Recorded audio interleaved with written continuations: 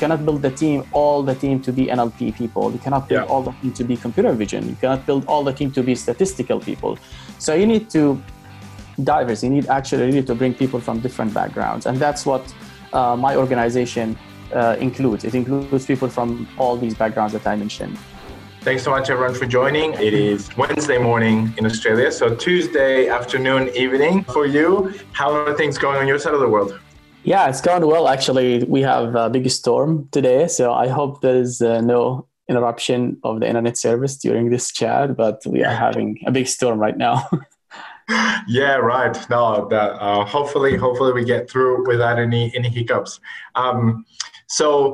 First of all, a lot of people have been asking me about first, how to pronounce your name. I've said Khalife.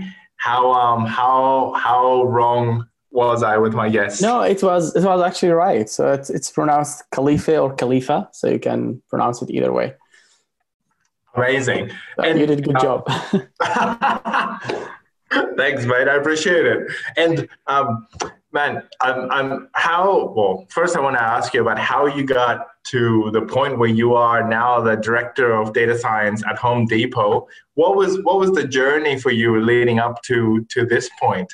I saw you worked in academia. You've worked obviously in data science for a long time. Software engineering. You've started multiple organizations. Can you give us Absolutely. an overview of your journey here? Absolutely, my pleasure. So I started all my life was in computer science, just to beginning with. So I started with undergrad degree in computer science from Jordan University of Science and Technology back home in Jordan. And then after that, I took an academia job, which is like a TA, teaching assistant in one of the local universities over there. In the meantime, I started the master's degree in computer science at the same school, Jordan University of Science and Technology. Back then it was 2005, like between 2003, 2005. There wasn't, as you know, anything data science, right? But there was data mining, which was like very interesting topic to me. So I did actually my master's thesis back then on data mining. And especially the topic was improving, if I still remember, web clusters quality using user browsing time. So we tried to use the user behavioral data of browsing websites, and we tried to predict what are the kind of the outliers in classification system for web pages from the browsing time. And then kind of improve the quality of those web clusters by using the kind of unsupervised learning technique. So that was like back in 2005, right? And then after that, after the master's degree, I started teaching in one of the universities for about 3 years in Saudi Arabia. And then after that, I moved to the US to pursue the PhD degree. So I came to the US, started the PhD program in 2010, at the University of Georgia, UGA, like my research was focused on an interesting topic, which was glycoinformatics, which is basically trying to use the carbohydrate data to predict or to diagnose cancer in early stages. So that was kind of the research I was doing. So I kind of mixed between the computer science and the glycomics field, and that's why it's called the glycoinformatics, where we try to use machine learning to help predicting the changes on the structure of the carbohydrates, and thus to predict if there is going to be a cancer accordingly or not, right? So that was the topic of my research during the PhD, and at the end, my thesis, at that point, we're talking about now 2013, 2014, because so at that point, big data and data science become a thing, it started to become a hype, especially Hadoop at that point. Which was very interesting. Like, I remember that the first internship I got with a company called Career Builder here in the US, which is a job board for, it's a recruitment system. So I joined them in 2013 as a PhD intern. And in that internship, basically they had a Hadoop cluster on-prem, and they put like tons of data. It's a company that has been like collecting resumes and job postings for almost 20 years. Wow. So they have tons of data on that Hadoop cluster, and they basically said we need to use that data. We don't know what to do with this data, right? So anyway, I joined them. I started working on that internship on how can we make sense out of all this data on the Hadoop cluster. So we worked on the first phase of the semantic search, which was the project that I was assigned to. How can we use the search logs to come up with some semantic knowledge? Like when people search for Hadoop, what are the other semantically similar terms that we can generate like synonyms? For example, synonyms in this term or in this context is basically semantically related skills. So it was like, if people search for Hadoop, then machine learning become related, big data become related, data science become related. So the goal is when people come search for something, you want to kind of expand that search and come back with results that cover a wide area of semantically similar stuff, right? So we started digging into the search logs using Hadoop map and reduce and try to see how can we get some semantic knowledge out of that. And that was very interesting, right? So I started my journey to, if I want to like say, in the industry from that point, which was the first internship I got in 2013. And that's the first advice I give to anyone. Like if you are in a graduate school, if you are a student, make sure to pursue internship before graduation. It makes your life much easier after graduation, So I then, after that, did my PhD thesis on scaling up machine learning algorithms to handle big data. That was the topic of my thesis, which was again, like how can we take legacy machine learning algorithms and scale them up using Hadoop ecosystem, right? And then after that, I continued working with the same company, CareerBuilder, in 2014. We kept building that semantic search engine. And then I graduated and joined the company as full-time data scientist. Interesting, it was like the first, I think I was the second person who joined the company with the title data scientist. There wasn't anyway title data scientist in the company. So started my career from there. I was working on the search and recommendation data science. So we built the semantic search engine that I just described, the basics about it. We actually built it from A to Z using, at that point, Hadoop ecosystem and machine learning models. We deployed it. It went into production for the B2B side of the business. And then after that, I led the team to build the AI-based recommendation engine. We spent a couple of years building that recommendation engine. It was a graph-based recommendation engine. And then after we completed that project, at that point, I took a position with Home Depot as senior manager of core recommendation data science team. Moved to Home Depot in 2018. And we did an amazing job with the core recommendation. We're going to talk absolutely about that in the retail. It's very interesting. It is way more challenging than the recruitment domain. Basically, when you talk about recruitment, you have resumes and jobs. Yeah. And that's it. But when you talk about retail, you have clickstream, customers' behavioral data, you have products, you have projects, you have images, you have text, you have voice. It is amazing, the data assets that you have in the retail. And absolutely, it's more challenging when you have all these data assets and you have to provide lots of different kind of recommendations and search capabilities for retail. So started with Home Depot, as I said, overseeing the recommendation or leading the recommendation data science team. And then in May this year, actually was promoted to the director of data science. I oversee now the recommendation data science team, the search data science team, and the visual AI team under my org. So it's been an interesting journey, great journey. And I hope that everyone actually go through those challenges in your career, because it really makes you a better and stronger data scientist. Right, it definitely does, man. Well, congratulations on the promotion. Very, very well deserved. So really keen to talk about the different areas of responsibility that you have within Home Depot, the different teams that you just mentioned, and any types of initiatives or problem solutions to problems that you can share with us. We would love to hear some stories, but if you can first say, what is the overall responsibility remit and then we can talk about some of the examples and use cases. Yeah, absolutely. So we are part of the online business of Home Depot, right? Mm-hmm. So our focus is the e-commerce. So my org, the core data science org for the online, which as I said includes search, recommendation, and visual AI, is focused on mainly improving relevancy for search, improving relevancy for recommendation, and using the visual assets that we have, images and videos, to extract knowledge and improve the customer experience overall. The other part of the mission is basically provide more of personalized experience to our customers using the data assets that we have and using the data science techniques.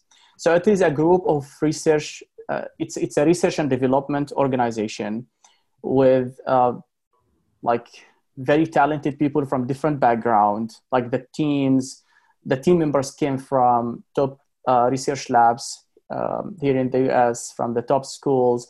Their research background, including NLP, including computer vision, including statistical analysis, including relational statistical analysis, including also information retrieval. So they came from a wide background, like diversity is there in terms of their background. And that's very important actually when you work on retail, because as I said, the data assets that we have is actually kind of has everything. It has the text, it has images, it has videos, it has clickstream data when we talk about the statistical analysis and statistical significance. So it has all that kind of things, right? And you cannot bring someone who is only like, you cannot build all the team to be NLP people. You cannot build all the team to be computer vision. You cannot build all the team to be statistical people. So you need to diverse. You need to bring people from different backgrounds. And that's what my organization includes. It includes people from all these backgrounds that I mentioned. So it is an R&D organization, as I said, that conducts research on how can we use the cutting edge techniques in data science and AI to help providing the best personalized experience for our customers and to deliver the right product at the right time to the right person. Yeah, amazing. And I was wondering about that, whether or how much of it was established or was up and running before you joined the organization, and how much is new, sort of as that you're bringing in. But it sounds like the applications and the methods, the approaches that you're taking to solve the problems is what is completely new. And that's using really cutting edge techniques. Right. So if you think of the retail, it's kind of an old business, right? Like retail has been around for decades. And as a result of that, most of the retailers actually, they still rely on lots of manual stuff. Even at this point, even with all this technology that we have, with the web scale that we're talking about, believe me, many retailers still rely heavily on the manual stuff. And then our mission is basically, how can you change the mindset and make those people believe in the automation and believe in the AI and believe in data science and believe in data-driven decisions? Because this wasn't the case. They've been running the business successfully for decades. And now you come to tell them, oh, you know what? We can automate this. We can do this with machine learning, terms that they never heard of. And absolutely, that's kind of freak them out. So you need always to educate. And that's part of our also job as leaders of data science, is to really educate the business partners and show them by examples and with data the value that the data science and AI can deliver to these organizations. Because in their mind, we've been running this business for decades successfully. Why do we need now to invest in this new thing called data science? Why do we need to invest in this thing called AI, right? So it is challenging at the beginning when you start to actually establish data science practice in the retail industry. But luckily, I guess now, because it is kind of a hype and everyone is talking about AI and data science, and because they have seen the return of investment in many places in the retail industry, most of the companies now are willing actually to take kind of that route and invest in data science and give you an opportunity to prove that you can do something with the data that they have. Yeah, definitely. That's fantastic. And I assume that in e-commerce, in the e-commerce space, things are much easily, much more easily tracked and measured, and that you can have a lot more information about what's happening in the store, which definitely helps to prove the value of data science. So can you tell us about some of the work that you've been doing in the search space first, and have you brought into Home Depot some of your semantic search and maybe ontologies, and have you brought some of that side into the search space? Yeah, absolutely. So the search engine in most of now retail actually is, or let's say was actually built and established using either like Solr or Elastic, those like open source search engines, right? Because everyone now is switching to the open source technology. Yeah. The search was mainly keyword-based search, right? Which means like whatever you put in the search box, whatever like Solr is going to do with that by tokenization, stemming, and then matching based on the TF-IDF, those kind of the default things that you get out of the box when you get a search engine. So this is most of the search in the retails like was just using those out of the box techniques, right? Now with the search data science team that we built in this organization, what we try to do now is, as you said, is to actually start moving it from keyword-based search and string matching towards semantic and meanings.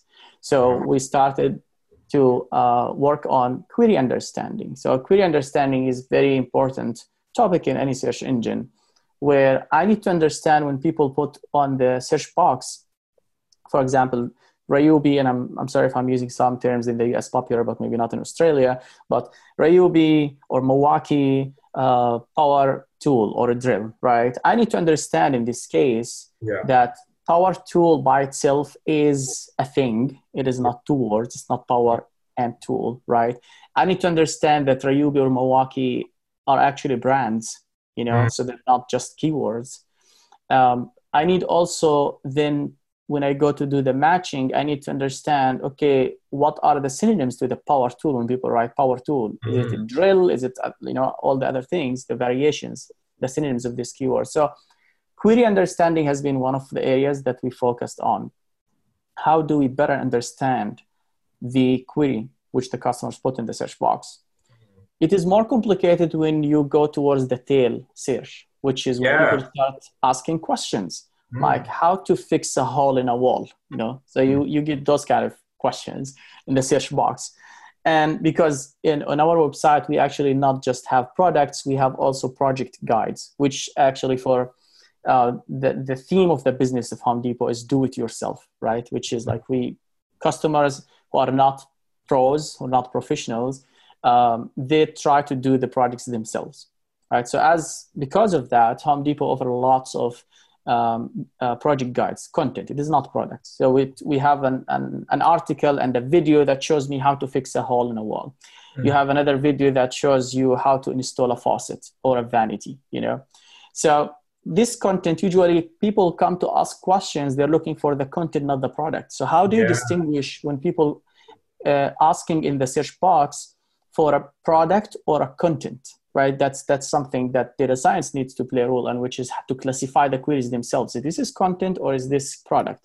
And then when you have those kind of lengthy questions, sometimes how to parse the questions and extract the products mentioned there or the problems mentioned there and the brands and all that kind of named entity resolution problems that we try to solve also with data science. So you need to parse the query correctly. You need to tag the entities in the query correctly with their entity, with their named entities that we have in the system. And then behind the scene, as you said, the ontology. Now this is absolutely a big investment, because in order to connect the dots, you need to have that ontology that says this term is similar to that term when you have synonyms, right? Or this product is used in that project, or this product is similar to that product. So this ontology needs to be behind the scene as a knowledge graph, which basically power the answer of some of those questions, right? So we are kind of taking that shift from keyword-based search and from string matching more towards semantic matching and meanings. And with the deep learning revolution now, as you would guess, this work also kind of become kind of old school in search, even like parsing and query parsing and understanding.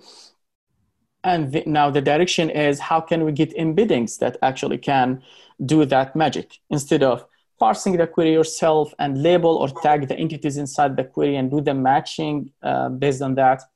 I want to take the query. I want to generate embeddings out of it using a deep learning model. And then I'm going to go match that vector that represents the query now against the pool of vectors that represent products and content. So this is kind of the next generation of search that we also are investing in at this point. So this summarizes actually where the search is heading in the industry. Yeah. It's from semantic, using the query parsing, query understanding, query rewriting and expansion, towards deep learning and vector-based, which is the next generation that we're working on. So this is what's going on in our search world today. That's great. So do you think that the semantic approach will be used less over time and we'll have more of the vector and embeddings types of approaches, or do you think they'll be generally complementary? Yeah, I think so.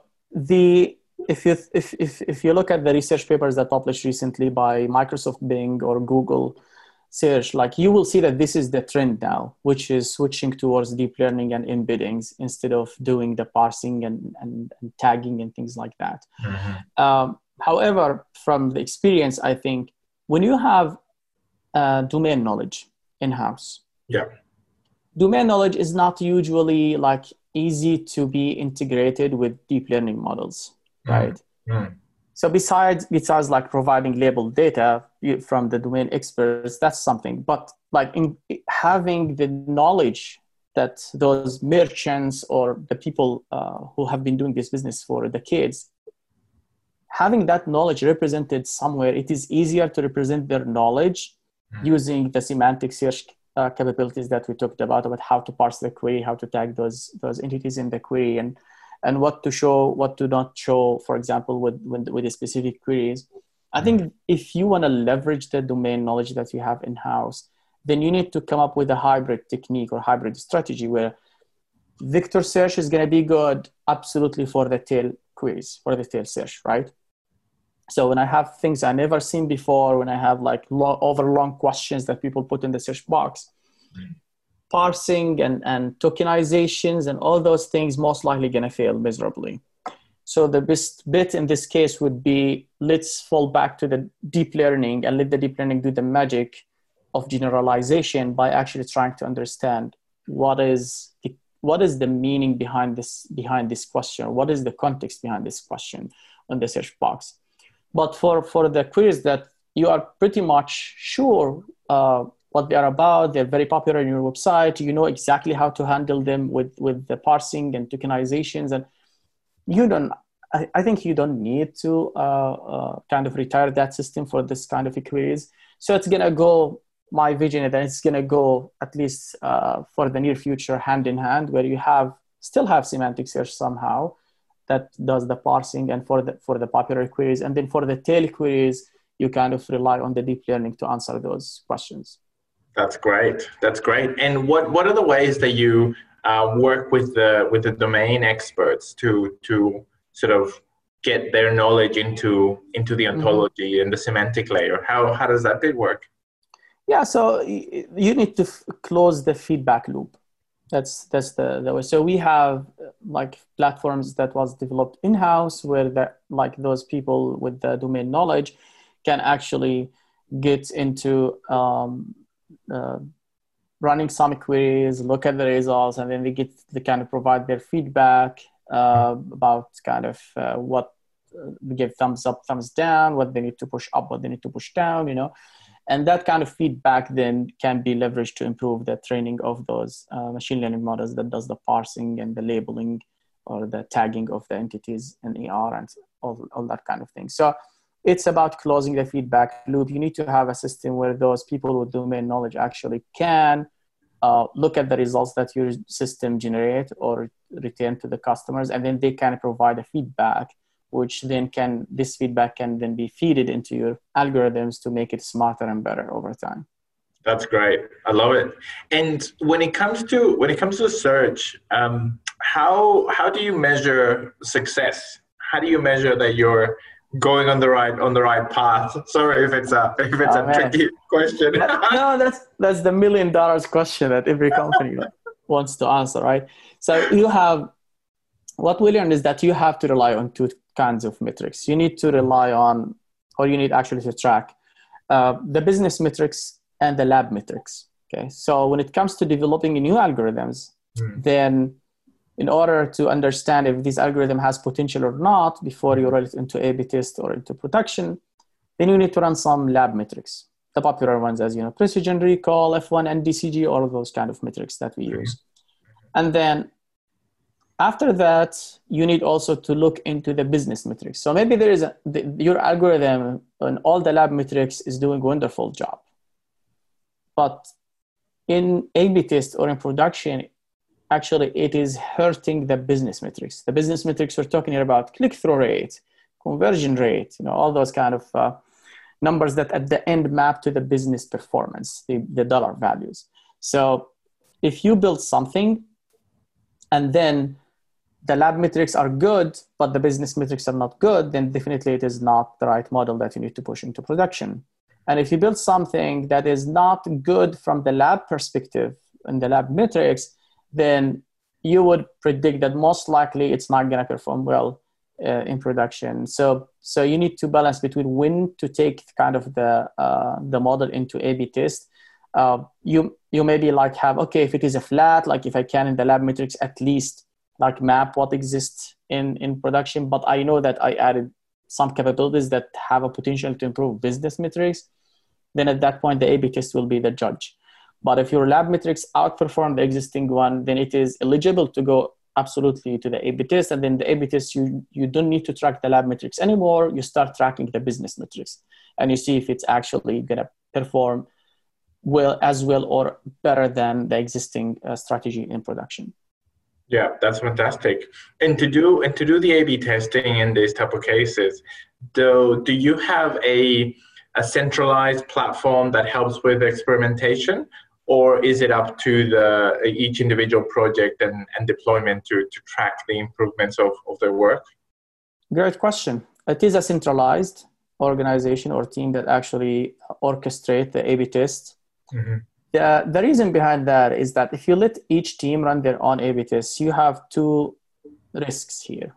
The first risk is that some tests gonna kind of interleave or overlap. So if you are testing a feature and there is another test going on at the same time for the same kind of module or for the same page on the website, then there most likely going to be a conflict there. You don't know when you get the results if this is because of your feature or because of the other feature that was tested at the same time. The second risk that you take if you do that A/B test separately is that who's going to interpret the results and be objective about it, right? Mm-hmm. So we know that when we build something, we become kind of attached to it. It's your baby. That's right. And then when you test it, you're going to try to find any way to justify the results that you're doing good. You're doing amazing, John. Our model absolutely outperformed the existing one. And that's dangerous. I think we all went through that at some point in our career, that I built something, I'm so attached to it, I don't want to do any changes to it. I believe it's the best thing in the world, and I want to just get it out. Mm. But when you have a centralized team, actually you don't have a word to say about the A/B test. Mm. It is absolutely separate team. They're going to interpret the results. They're going to report the results. And no one then can actually be biased towards their model versus the existing model, the control or the test group, right? So that's the benefit that we got actually by centralizing the test with a separate team.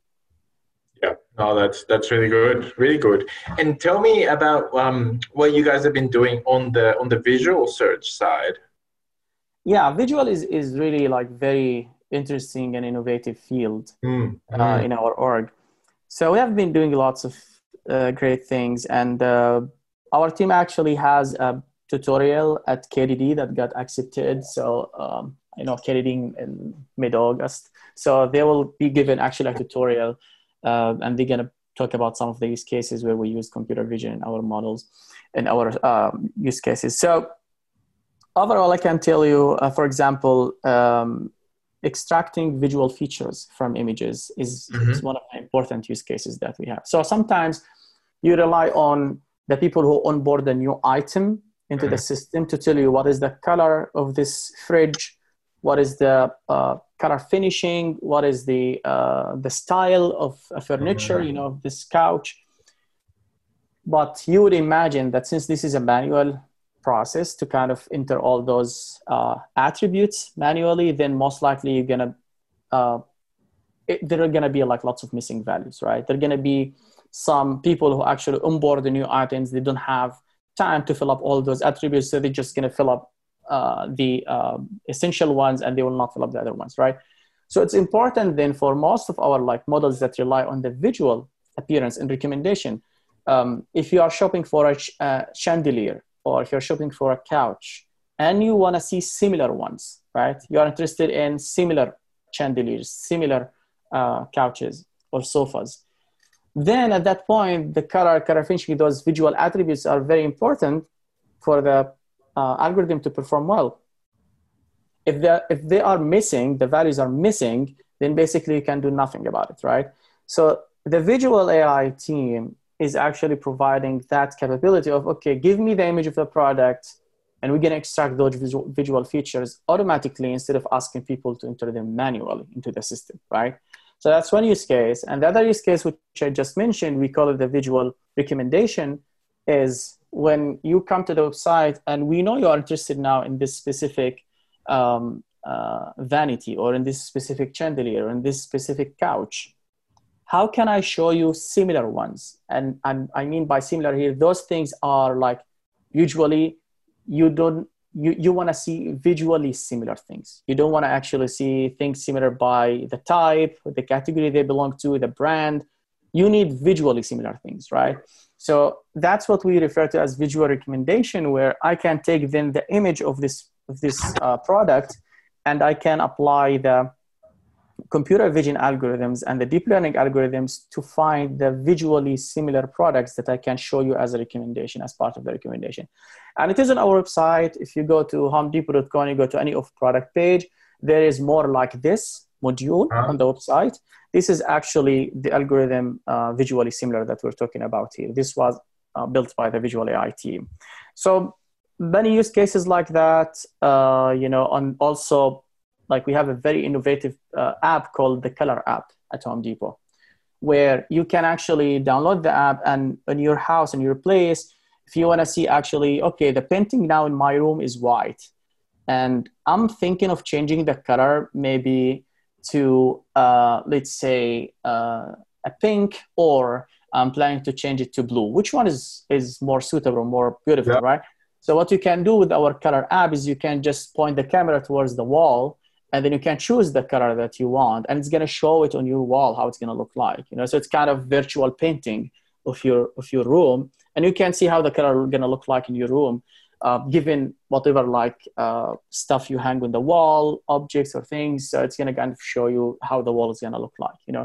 So nice. That's another kind of example of what we do with the visual AI team. So that Color app is available, I think, on iOS, and you can test it yourself, where, as I said, just you can point to the wall, and then you can see any color, how it's going to look like on your walls. So those are the things that we do with the visual AI team. Man, that's fantastic. What I love about the first application that you spoke about, where people have to enter information manually and they might not enter everything. I assume that one of the ways that it works is that the algorithm learns from all the information that has been entered manually, and then is able to fill in the gaps, and find any errors, and there's sort of like that feedback loop within that. Yep. So, absolutely. Yep. Yeah. and on the visual search, and especially the more they find more products like this. That's awesome, man. That's awesome. How obviously whatever you can share, but how does that work behind the scenes? What does it look like to get that functionality out to people? Yeah, so usually like we work with product managers and engineers. So the data scientists usually take the responsibility of building the model, the machine learning model, training the model, validating, and then even go all the way towards testing. And then once that model proves that it works, then the data scientists work with the engineers at that point, where the engineers take that work and they kind of refactor the code. You know, data scientists are not actually good software engineers. They're not good developers, let's face it. Yeah. And many people in the data science, they didn't actually come from computer science background. So they know absolutely, like, they are very smart. They know how to design those sophisticated machine learning models in Python, or they know how to write the TensorFlow. But the code they write usually is good for validating and testing, but it's not good to be serving production environment where you talk about the web scale. So the code needs to be scaled up. The code needs to be clean, needs to be unit tested, you know, all those kind of things that in order to have a production ready code, the data scientists don't do it. So what happened is that engineers actually take care of that. So the data scientists hand over their models to the engineers, and the engineers, we call them the machine learning engineers in the company. They basically take that and they do all the requirements or the required job to make it production ready, and then they deploy it into production. So it's kind of a workflow from the data scientists, the engineers, and there is the product managers who actually manage this kind of workflow. They orchestrate the work between the data science and engineers. And this is how we work. No, that's great. That's really good. And so I guess technically the products, the getting the models to production, that sits in a different team. Is that right? Yeah. Yes. Yeah. Nice. That's right. That's good. It's helpful to have that workflow and that division. So towards the beginning, you said that you had search, the visual AI, and the other one was recommendation. Is that right? Yes. So how is the recommendation different, and can you tell us a bit more about it? Oh yeah. So recommendation was my baby. So because I joined the company as the senior manager of that team. So I started I built the team, and we have done an amazing job over a course of almost 2 years now. So the recommendation, if you think now on Home Depot, customers usually, once they come to the website, to educate them and to expand kind of their horizon about what can they buy or what can they get to complete the project they're working on. Because we're talking about home improvement at this point, right? Home improvement means that people usually have a project in their mind when they come to the website. So they start with search, and then after search, they start engaging with recommendations. So those are like the two core functionalities that any e-commerce website needs absolutely to focus on. Yeah. So we talked a lot about search, and we said we are doing lots of things on the search side. Same on the recommendation. If you think of recommendation, so you usually talk about two types of recommendation. Complementary products, which means if I'm now here buying a power tool, a drill, and it is wireless, then absolutely I need the battery that goes with it to make it work, right? So this is what we refer to as complementary products. So if I buy product X, then the product Y is important to go with the product X, or it's a complement to product X. On the other side, alternative means, okay, so if I'm now interested in a specific faucet, but maybe the price is not within my budget. So the alternative job is to show you now other faucets that can actually do the job for you, and they are from different price ranges, right? So some are lower, some are higher, so you have variety of options. So it's educate you about all the options that we have in our inventory for this specific product that you're interested in now. So you can have more than one option. You don't feel that you're stuck with only this option. So this is what we refer to as alternative recommendation. So by just taking those two cards, you can do a lot. You can build lots of modules here and there. So when you talk about complementary recommendations, in this case, we're talking about accessories. So when you come to buy a product, as we said, vanity. Okay, with the vanity, maybe there is the handles, the knobs of the cabinets, that can go with it. So those are kind of accessories. With the power tool, if you would like to get the pit, right, the drill pits. So those are kind of accessories that goes with it. So you can generate recommendations on the accessory category. You can generate recommendations in the collection. Collection means I'm shopping now, I'm working on a bathroom renovation, and I like this faucet, or I like this. So the collection means, okay, how can I now show you all the things, the shower head, the shower knob, the towel bar, the towel ring, everything that goes into your bathroom that match the style and the color finishing and the brand. So this is what we refer to as collection. That's another kind of form of recommendation that we built on the complementary product side as well. Also, like very popular recommendation, all the e-commerce websites, frequently bought together. When I'm buying this product, like based on what the other customers purchase with this product, frequently bought together is there, right? It's another complementary recommendation. So we built all of these capabilities in-house over the course of 2 years.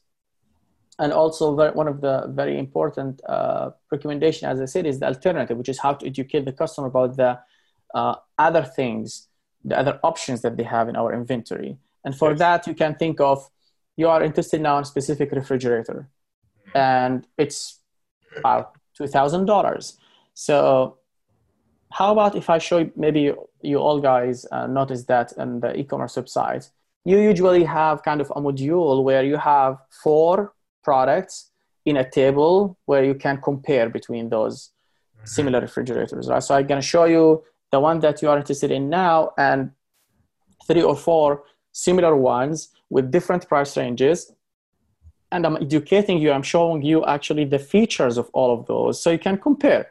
So yes, if I pay $200 more on this one, what do I get? If I pay $300 less, what do I lose? What do I lose by choosing that one? So this kind of module that actually educates you about what you get and what you lose based on the price range, if you choose this price versus that price for the similar products, this is one of the algorithms that also data science built for alternatives. Also the visually similar, which we just talked about, that's another example of the alternative recommendations. Okay, I like this chandelier, but maybe again, the price is not mine, or the brand I don't trust. I need to know what are the other similar chandeliers that you have in your inventory that I can buy, right? So those capabilities, we refer to them as alternatives.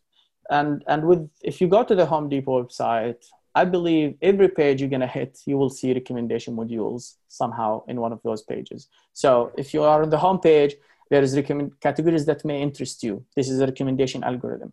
There is today's recommendation for you, which is a personalized recommendation module. That's for you. This is also a different algorithm. If you see the top deals of the day, this is another recommendation algorithm. Then you go down the funnel, towards the bottom of the funnel, you search for something with the search results page. At the bottom of the search results page, we're going to show you recommendation based on the search query that you put in the search box as well. Yeah. You go to the product page, you're going to see tons of recommendation modules, alternatives, complementary, accessories, frequently bought together, right? So everywhere you go on the website, there are recommendation algorithms or recommendation modules. Each one of those actually has an algorithm behind the scene that power it. Incredible. And how does, or do the customer interactions with the website, even if they're not purchasing, but if they're browsing or adding to cart or replacing products with others, does that information feed into the recommendation algorithms as a signal that something might be an alternative product for one another? Yeah, absolutely. Like all the customer behavioral data it's aggregated, so we don't actually know at the person level who did this or who did that, right? It's aggregated, so all you know is like there is a visitor X who actually viewed those products, visitor Y who viewed that product. You don't know who visitor X or who visitor Y, right? Because we most likely talk about, as you said, like people who come to the website, they are not authorized, like they are not logged in. So they just come, browse the website and leave, right? So you don't know who are those customers, but you have the signals. You have their behavioral data, the click stream. And that click stream is absolutely a treasure. It's a great source of knowledge that you can use to improve your algorithms of what goes together as complementary, what goes together as alternative. So absolutely, yes, ClickStream is very important source of data for both search and recommendation, not just recommendation. Yeah, that's fantastic. And we have Lucas is asking, how do you choose between all the recommendation algorithms to use when displaying recommendations to customers? So each module on the recommendation on the website, each container, it is powered by a specific algorithm, not multiple algorithms, right? Uh-huh.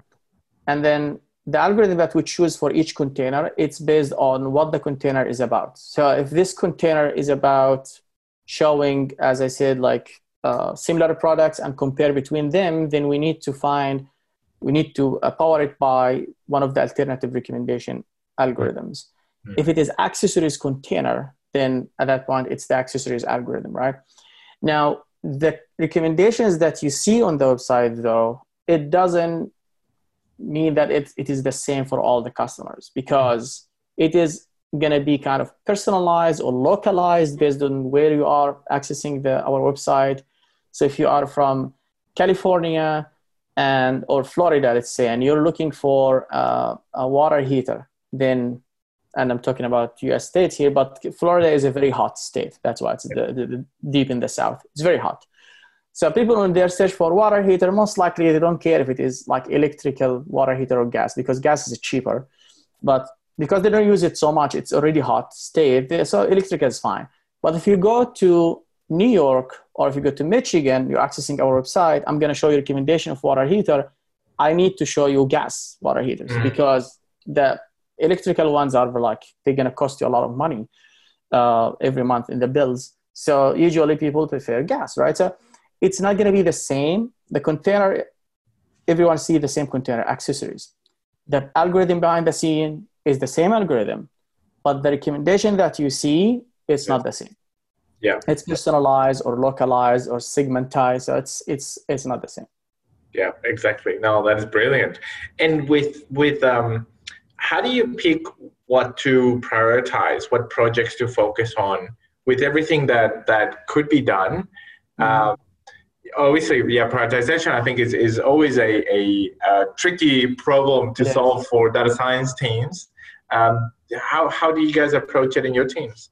So we rely on our product managers to identify the business opportunities, right? Yep. And according to the business opportunities, this is what to drive usually the prioritization. Plus the customer pain point, like what is the really like current customer pain points that we should solve as soon as possible. So those are like the two factors that usually impact our decision of prioritization, the business opportunity plus customer's pain point. How many customers are we going to help if we solve this problem? And then also on the business side, what is the opportunity from the business metrics perspective, the dollar values that we're going to gain if we implement that feature for this algorithm? So those are the two factors that then come into the picture. And usually, as I said, we rely on our product team to come up with those with those opportunities prioritized.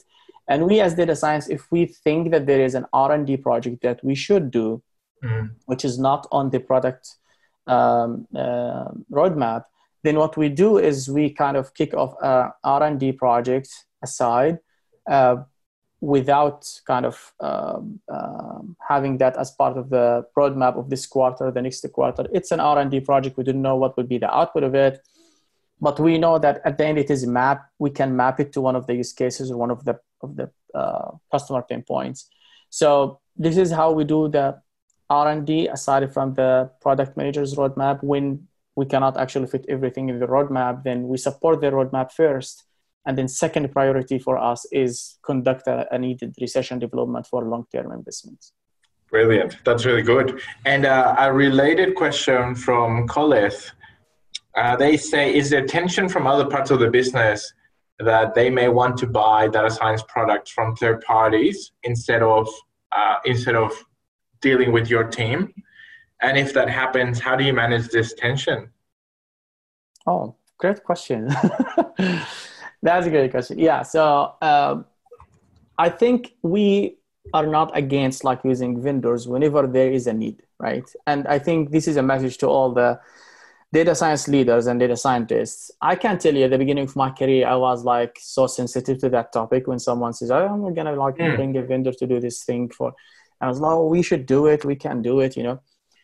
But it turned out actually that sometimes you have a limited capacity in-house. Like you don't have 200, 300 people doing data science in your team, right?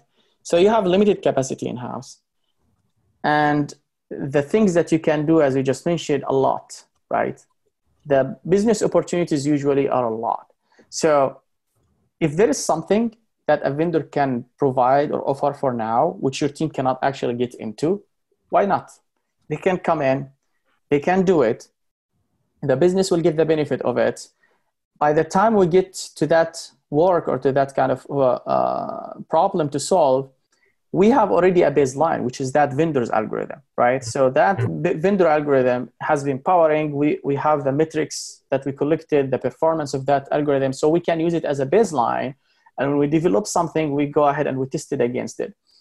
What I learned in my career is that whenever you go talk to the business people, if you go just talk theory, they will not listen. If you talk with data, they will listen. Absolutely. Yeah. What they care about the business metrics, right? Yeah. So if I go tell them, we can do it, we should do it, they will never listen, right? They will never listen. Yeah. But after I build the algorithm and I test it against the vendor which they brought to run that model or that module, and I show them by numbers, hey, here is the A/B test, shows that our algorithm is performing as well or surpassing or outperforming the vendor algorithm, they will absolutely give you the support to retire the vendor algorithm and switch to the in-house. And this is what happened. When I moved to Home Depot, most of the recommendation was powered by third party, the majority, right? Over a course of 2 years now, we have retired all of those algorithms powered by third party and we switched to the in-house. But I couldn't, when I joined, just say, retire everything, we're going to get you all the models in 2-3 months. Come on. I mean, you know, so just be realistic and be open-minded when it comes to working or dealing with vendors.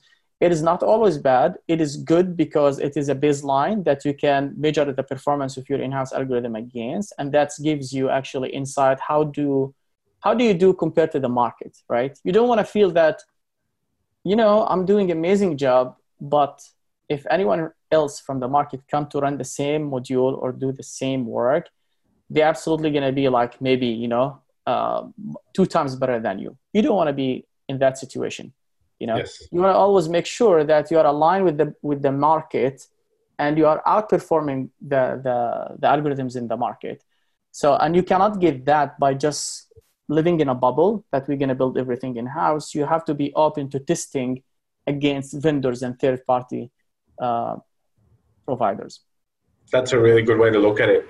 That, you know, if there's something there, it can provide you a benchmark. If something else is coming in, it's a good comparison point, and it makes the business better to have those different proof points. And as a data science team, also, I'm sure you get better through that comparison and learning. That's awesome, man. Well done on replacing all those algorithms. Oh yeah, I know, right? We're so proud of that. Oh man, 100%. I know we're almost out of time. So which leads me to my last question. With everything that you've done in your career, what are you most proud of? Yeah, if you ask me what I'm proud of, I think semantic search, what I mentioned at the beginning, that was absolutely one of the things that I'm very proud of. And with the retail today, I'm very proud of building the team, and then, as I said, like moving the recommendation totally to in-house at Home Depot after it was majority powered by third party.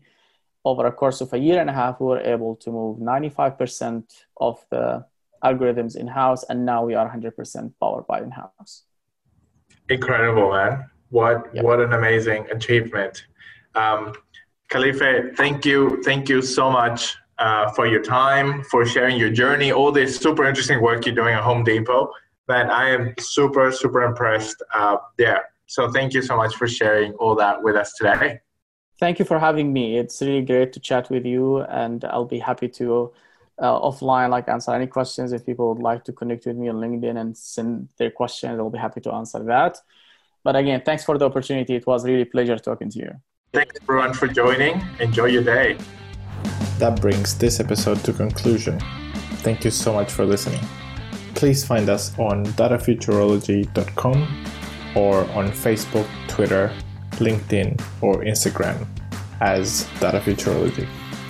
Also go to datafuturology.com/podcast to find the show notes for this and any other episodes. If you like this episode, it would mean a lot to us if you could leave us a review wherever you listen to our podcast. I hope you enjoyed this episode and that it was helpful and valuable for you. Thanks again, and see you next time.